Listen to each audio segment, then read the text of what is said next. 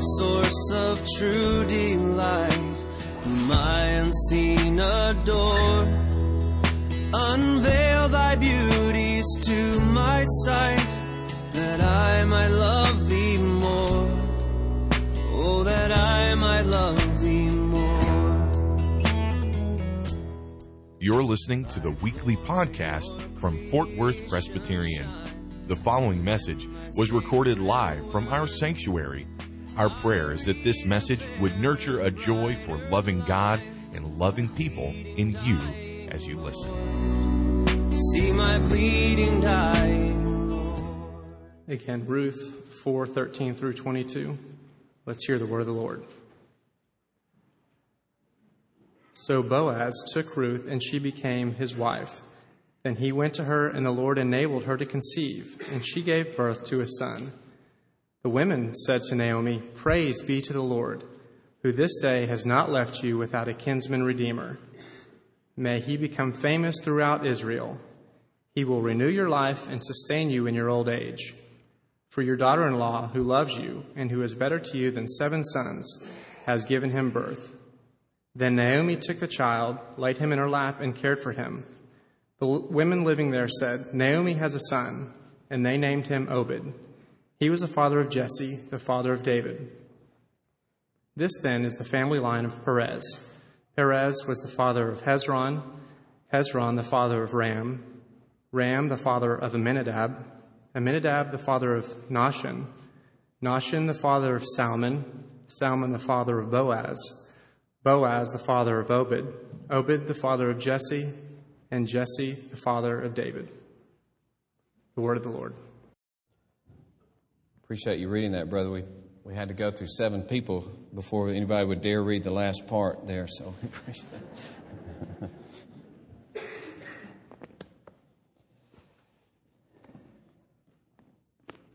Let's pray as we begin. Oh Lord, we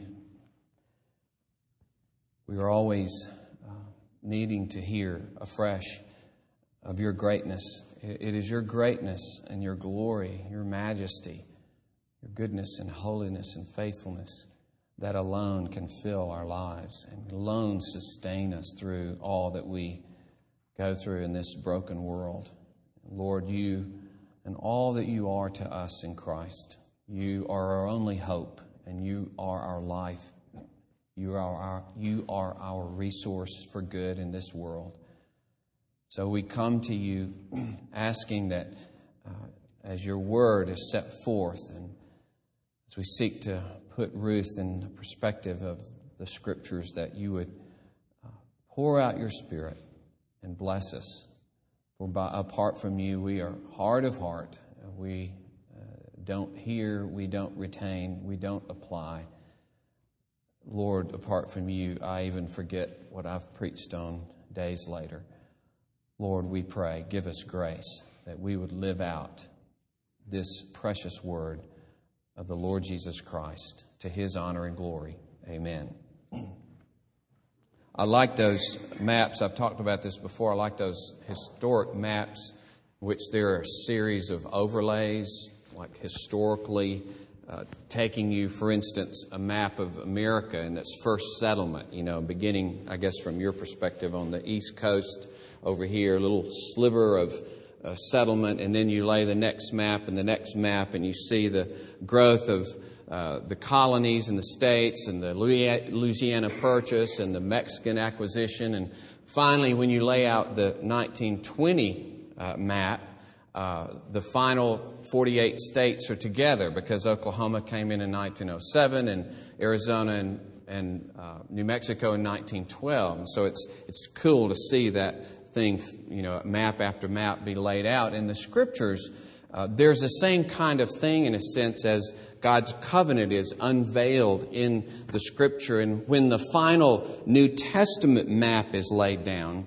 it's interesting because not only do you have the vivid colors of the New Testament itself, but the New Testament in its light shines into the rest of the map of the Old Testament. And colors that were latent there, colors that were more or less hidden in some ways, are bathed in this rich color from the New Testament. And so that light bursts into the Old Testament and ignites it with things that you couldn't see before. The color was there, but now it is brought out in a vividness, in a beauty.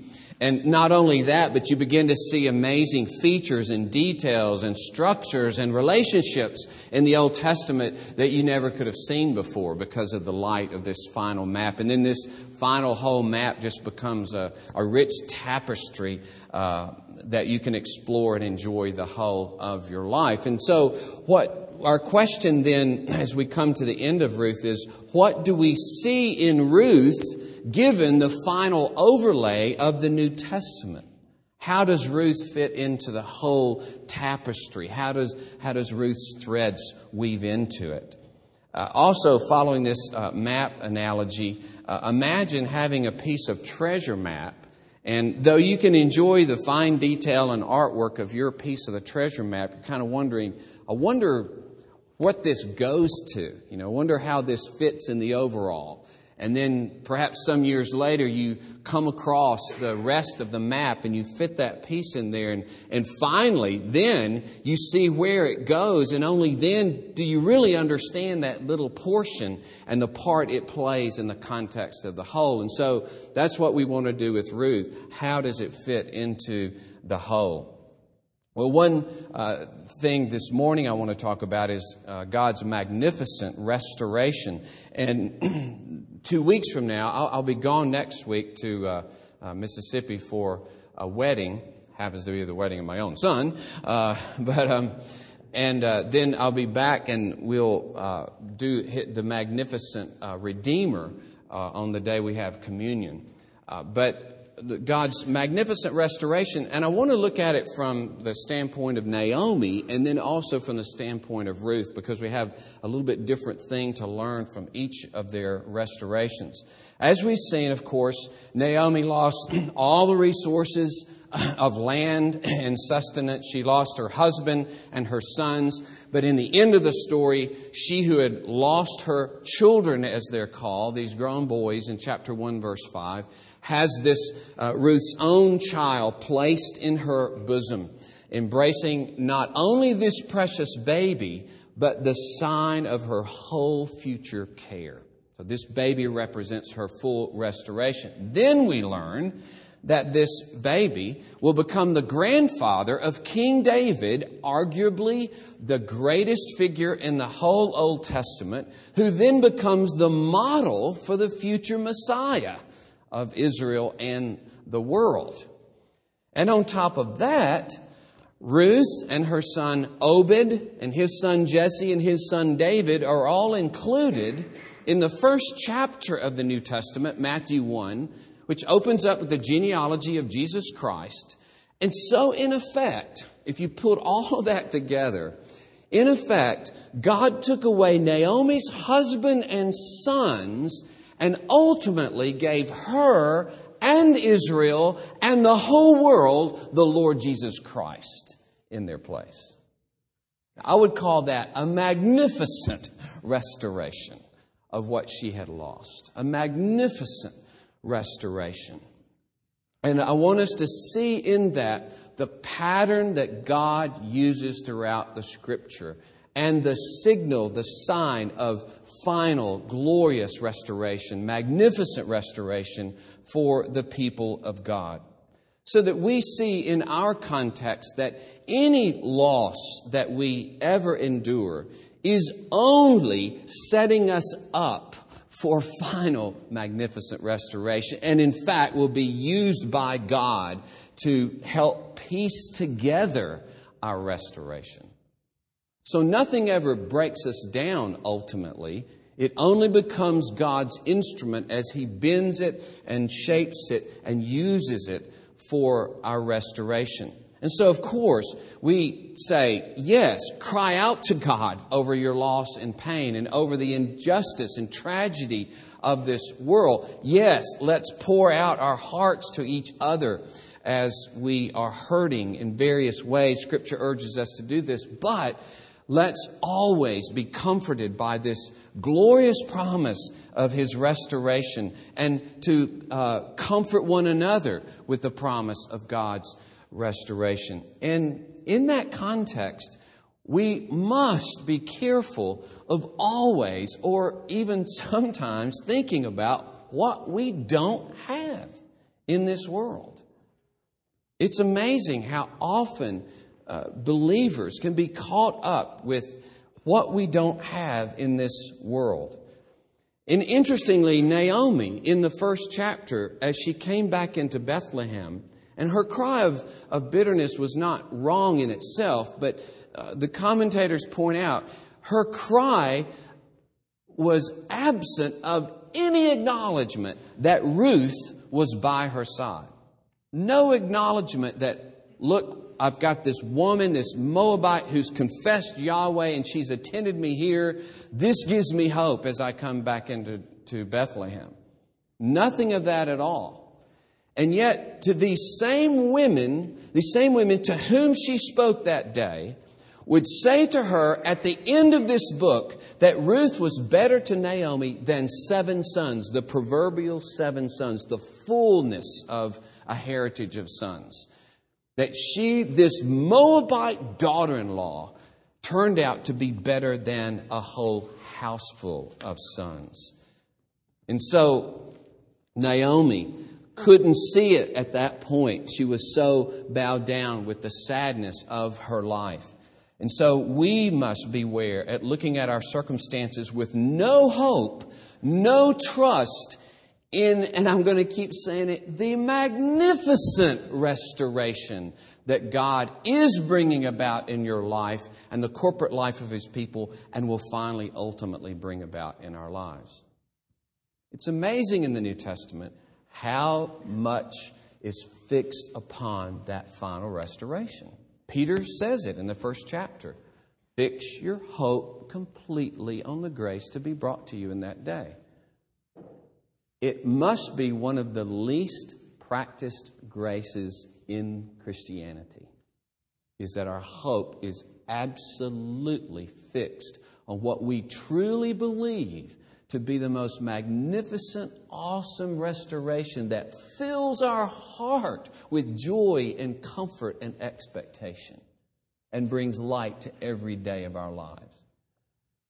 I would dare say that that's a very little practiced joy among Christians.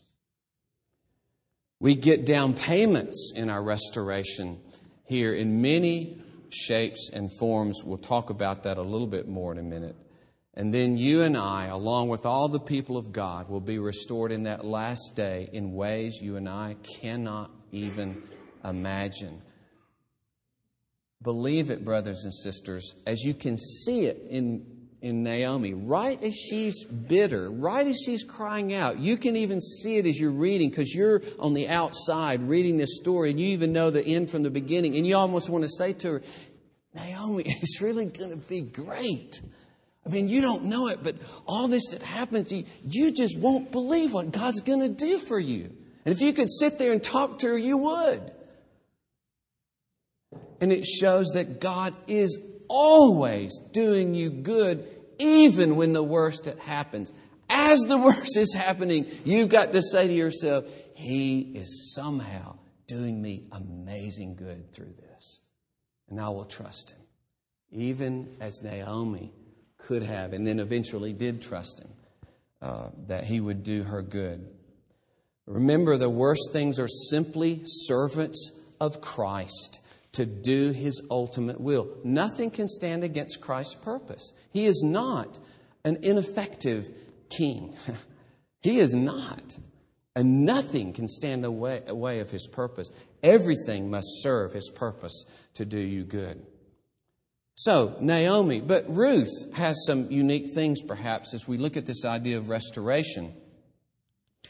She gave up everything, didn't she, to follow Naomi? Everything humanly speaking. In that culture, it was the absolute essential sacrifice of all that everyone knew of security.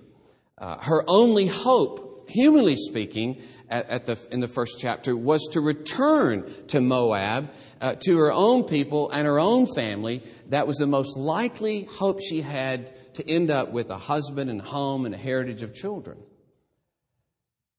But she left everything because she was a worshiper of Yahweh. She left everything. And the way Boaz put it in chapter 2, everyone knows that you left everything, your family and Moab, everything, to put yourself under the wing of Yahweh. Everybody here knows what you did, that kind of idea. And so she was in His hands alone, even though it meant a foreigner in Israel. It meant, humanly speaking, to join in the destitution of this poor widow, Naomi. But for her, that was where life was. And she didn't care. She wanted to be with Yahweh and His people, and she devoted herself to Naomi in this way. Phyllis Tribble wrote, "Ruth stands alone. She possesses nothing," contrasting her with Abraham. No God has called her. No deity has promised her blessing, as Abraham had. No human being has come to her aid. She lives and chooses without a support group. And she knows that the fruit of her decision may well be the emptiness of rejection, indeed of death. Foreigners often were put to death, found no life in a foreign country. Consequently, not even Abraham's leap of faith surpasses this decision of Ruth's, and there is more. Not only has Ruth broken with family, country, and faith, but she has also reversed sexual allegiance. A young woman has committed herself to the life of an old woman rather than to the search for a husband. One female has chosen another female in a world where life depends upon men. There is no more radical decision in all the memories of Israel. And you think of the promises and the wishes upon her in the book of Ruth, of how Naomi herself prayed that God would grant her rest in the house of a husband, and how Boaz says, "All that you've done for your mother-in-law since the death of your husband has been fully told to me, and how you left your father and mother and your native land and came to a people that you did not know before. The Lord repay you for what you've done, and a full reward be given by the Lord, the God of Israel, under whose wings you have come to take refuge." And later in chapter 3, Naomi herself says, "My daughter, should I not seek rest for you, that it may be well with you?" Later, Boaz promises that he will be her redeemer. And so, not only do we see these things wonderfully fulfilled in the passage that we read, as she's married to Boaz and bears this child, not only, though, is that, but she's also the one who brings into the world this grandfather of David. And then, as we've said, she's listed in the genealogy of Christ. And interestingly, when you look at that, this former pagan Moabite woman, she's listed there with 4 other women. She's listed there with, of course, there's Ruth. Moabite, Moab was the nation that drew Israel away to worship false gods when Israel was in the wilderness before they even came into Canaan.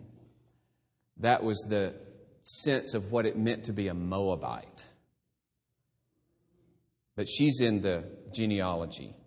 She's joined by, of course, Bathsheba, who committed adultery with David.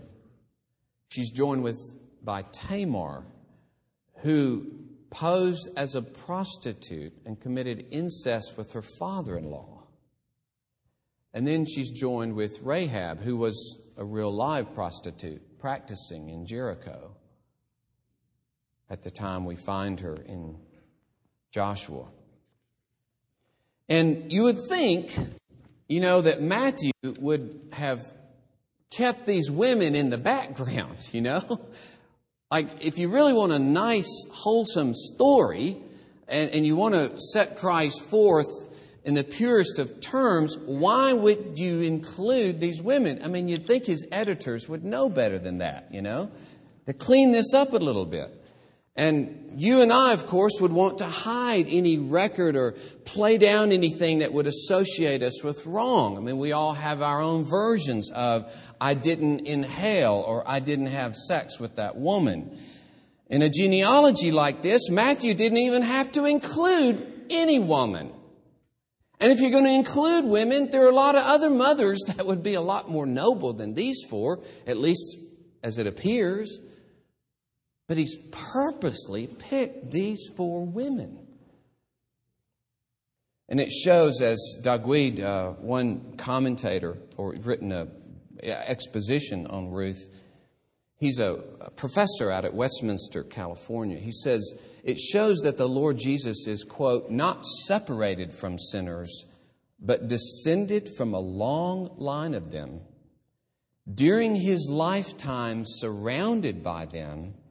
And then he says, if he kept shocking company when he was alive, Jesus also kept scandalous company when he died. Thinking of the thieves. He goes on to say, to save sinners, he could not keep his distance, but had to come alongside them, identify with them, become their friend, and perform the greatest act of friendship in dying for them. And sometimes we don't think about that, but he became and was called the friend of sinners. And then, as he said himself, there's no greater thing that a friend can do than lay down his life for his friends. And so he calls sinners his friend and even lays down his life for them. And he associates them in his genealogy. And he mixed with them and died alongside of them. And you see, in this opening chapter of the New Testament, it's an advertisement. It's an announcement of restoration, of the most magnificent restoration. Right on the front porch of the New Testament, in a genealogy, we are being told that this whole house of the New Testament is a house of grace and mercy, a place for sinners of any and every kind, no matter what you've done, no matter how long you've done it, or said it, or thought it, no matter who you did it to, there is for you magnificent restoration in Christ. And so Ruth becomes a specific part of that opening salvo of grace as you open the New Testament. And let's underscore that word magnificent. It's not as though the New Testament says, hey, we're going to fix you. We'll put a splint on your broken leg and you'll hobble around and patch over your eye and we'll give you a cot and a chamber pot and a meal every day. But at least you won't be judged for your sin. Just be happy with it. And at least you wouldn't end up in hell, No, we're made royalty. Sinners are made the kings and queens of the new creation. It doesn't make sense, really. Something that Christ earns for people who didn't deserve it, and then he just turns around and shares it with them. Growing up, I couldn't stand to share my accomplishment with somebody else. I did it. I deserve it. And I couldn't stand to be blamed for something. I did not do that. You're not going to blame me for it. Jesus takes on not only the blame, just some word that you did it, but the actual punishment because he unites himself with this. And then he turns around and shares all of his kingdom with these sinners. And right at the outset of the gospel, Christ promises a kingdom. He doesn't say, now, if you'll do this and this and this and this, then I'll see if you maybe will earn the right to have a kingdom. He declares, At the outset, He has won the kingdom. That's how the gospel comes to us. He is already reigning over the universe, and He promises if you entrust yourself to Him, that you will reign with Him on that day. As it says in 1 Corinthians 3, whether it's the world or life or death or the present or the future, everything belongs to you. So you're standing there at least somewhat aware of your own sin against God and your sin against others, something of your own pathetic, petty selfishness which afflicts every one of us, and you realize you're offering me everything before I've done anything. You're offering me everything. Nothing depends upon me, does it? I deserve nothing. I earn nothing. I bring nothing to the table to get your acceptance and to receive all of these blessings. No, you don't. You can't. And so Paul says in Ephesians 2, my paraphrase, it's not of your own doing. It's the free gift of God. So there's not one person who can boast about what he or she receives. So hard to understand pure gift. So hard to understand the magnificent restoration that goes past anything that we could imagine. That doesn't make sense. It's not in accordance with anything good that we've ever been. It's all mercy. And so Dagweed, I'm quoting extensively from him this particular way. I've tried to hit on different people during the course of our study. He says, the door to God's kingdom is open only to those who know they have nothing to offer God. It's open only to outsiders like Ruth, to those desperate enough to try anything like Tamar, to those who've utterly despaired of making any sense out of life like Naomi. It is open to those like some in the early church in Corinth, as Paul says, they were former idolaters, swindlers, prostitutes, homosexuals, thieves, slanderers, drunkards. And I would add, it's open to those of you who in your pride think you're doing fine on your own. To those who are successful and together in the world's eyes and perhaps in your own eyes, and yet you don't really love God. You don't feel or acknowledge your dependence on Him. You don't really honor Him and thank Him and submit to Him. In the end, you're really your own little God. And you don't even realize it. It's open to you, the kingdom.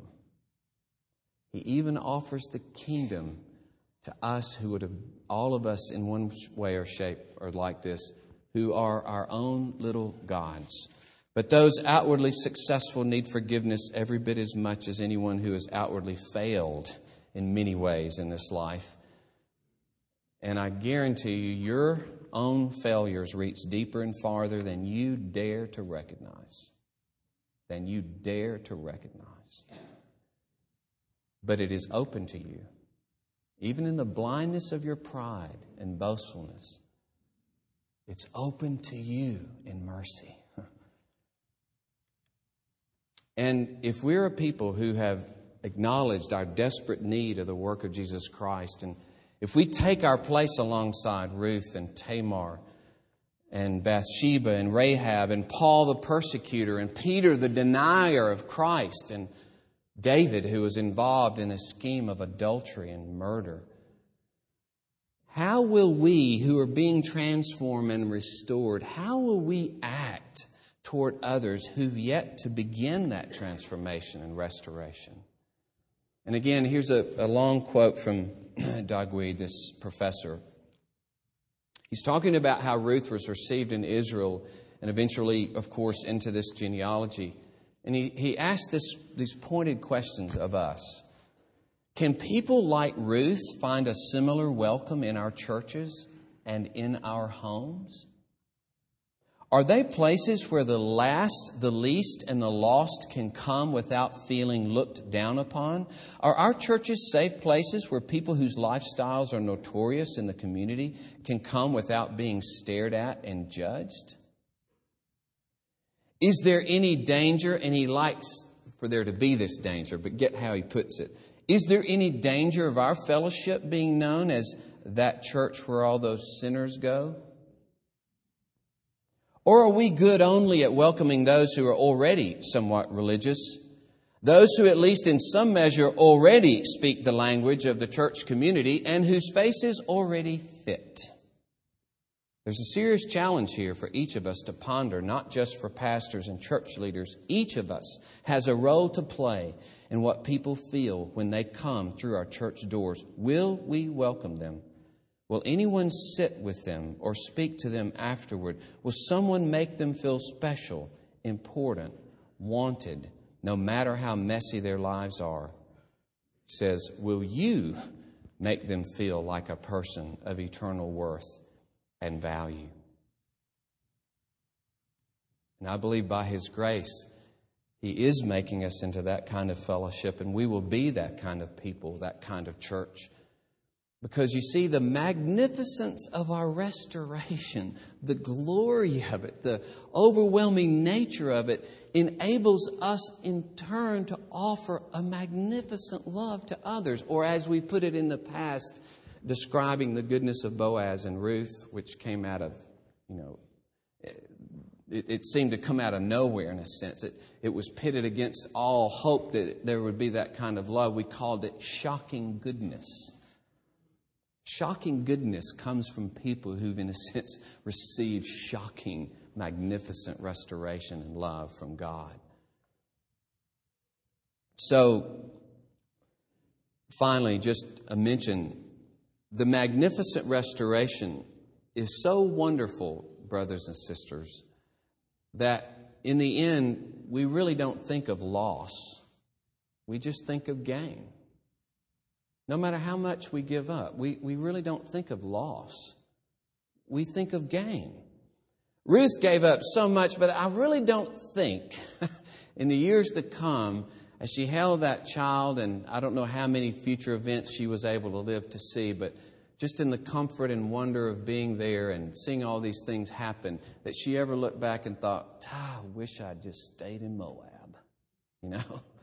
I gave up so much by leaving Moab.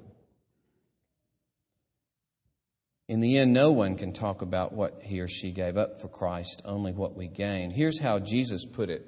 2 tightly packed parables back to back in Matthew 13. Describing the kingdom of heaven, it's like a treasure hidden in a field which a man found and covered up. Then, in his joy, he goes and sells all that he has and buys that field. It's not his onerous obligation, got to give everything up. Looking back over his shoulder at all that he gave up. He's so happy at what he found. He's not thinking about what he's losing. He's so taken up with what he has. And then he follows that again. And by repetition, of course, Christ is, putting it in bold. It's the Hebrew style, putting it in bold letters, underscoring it, yellow highlight, whatever, Again, the kingdom of heaven is like a merchant in search of fine pearls who, on finding one pearl of great value, went and sold all that he had and bought it. Because he found a pearl of great value. See? The treasure of Jesus Christ. How did Paul put it? Whatever gain I had and all the privileges and all the righteousness that I had in my life and depended on, whatever gain I had, I counted as loss for the sake of Christ. Indeed, I count everything as loss because of the surpassing worth of knowing Christ Jesus my Lord. For His sake, I've suffered the loss of all things and count them as rubbish in order that I may gain Christ. We sang, Lamb of God, we fall before Thee, humbly trusting in Thy cross, that alone be all our glory. All things else are vain and loss. Or as Don Moen put it in his song, Shout to the Lord, nothing compares to the promise I have in You. There are a lot of promises, hundreds, thousands of promises out there. Nothing compares to that promise.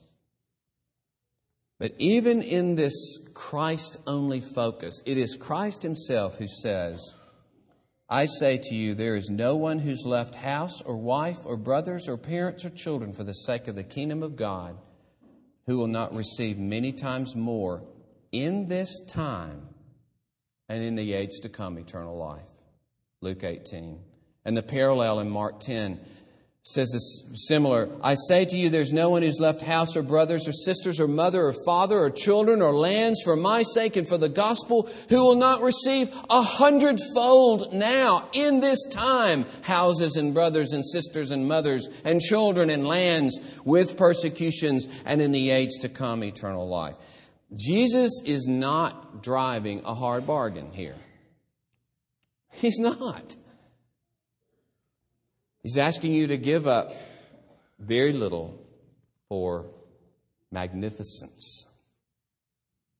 He's deeded the Father all things to the Son, and now the Son offers Himself and says, I have died for sinners.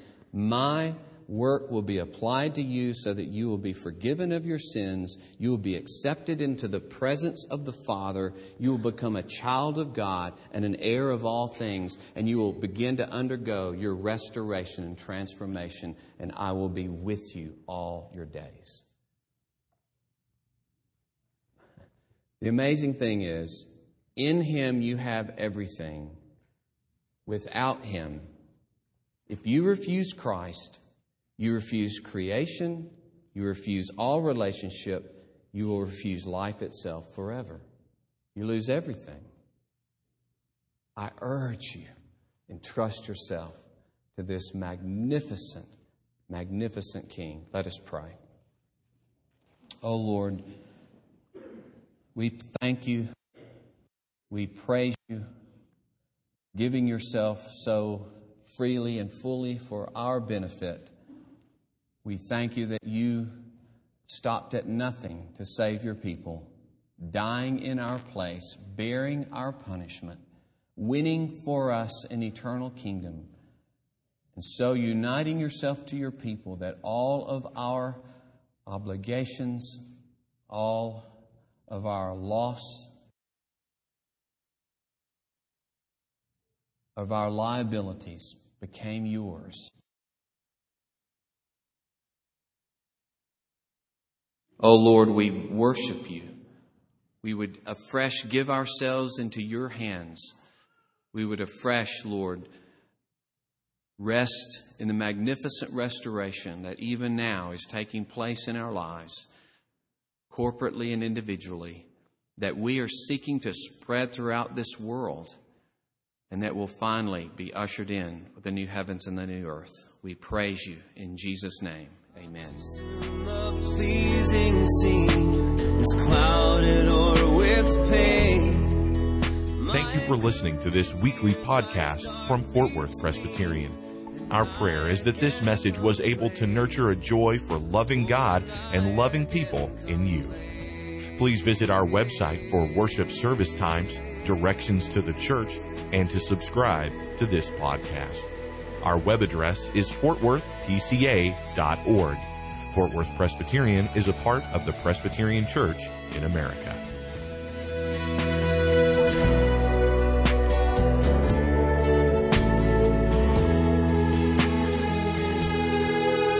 Jesus, my Lord, my life, my light.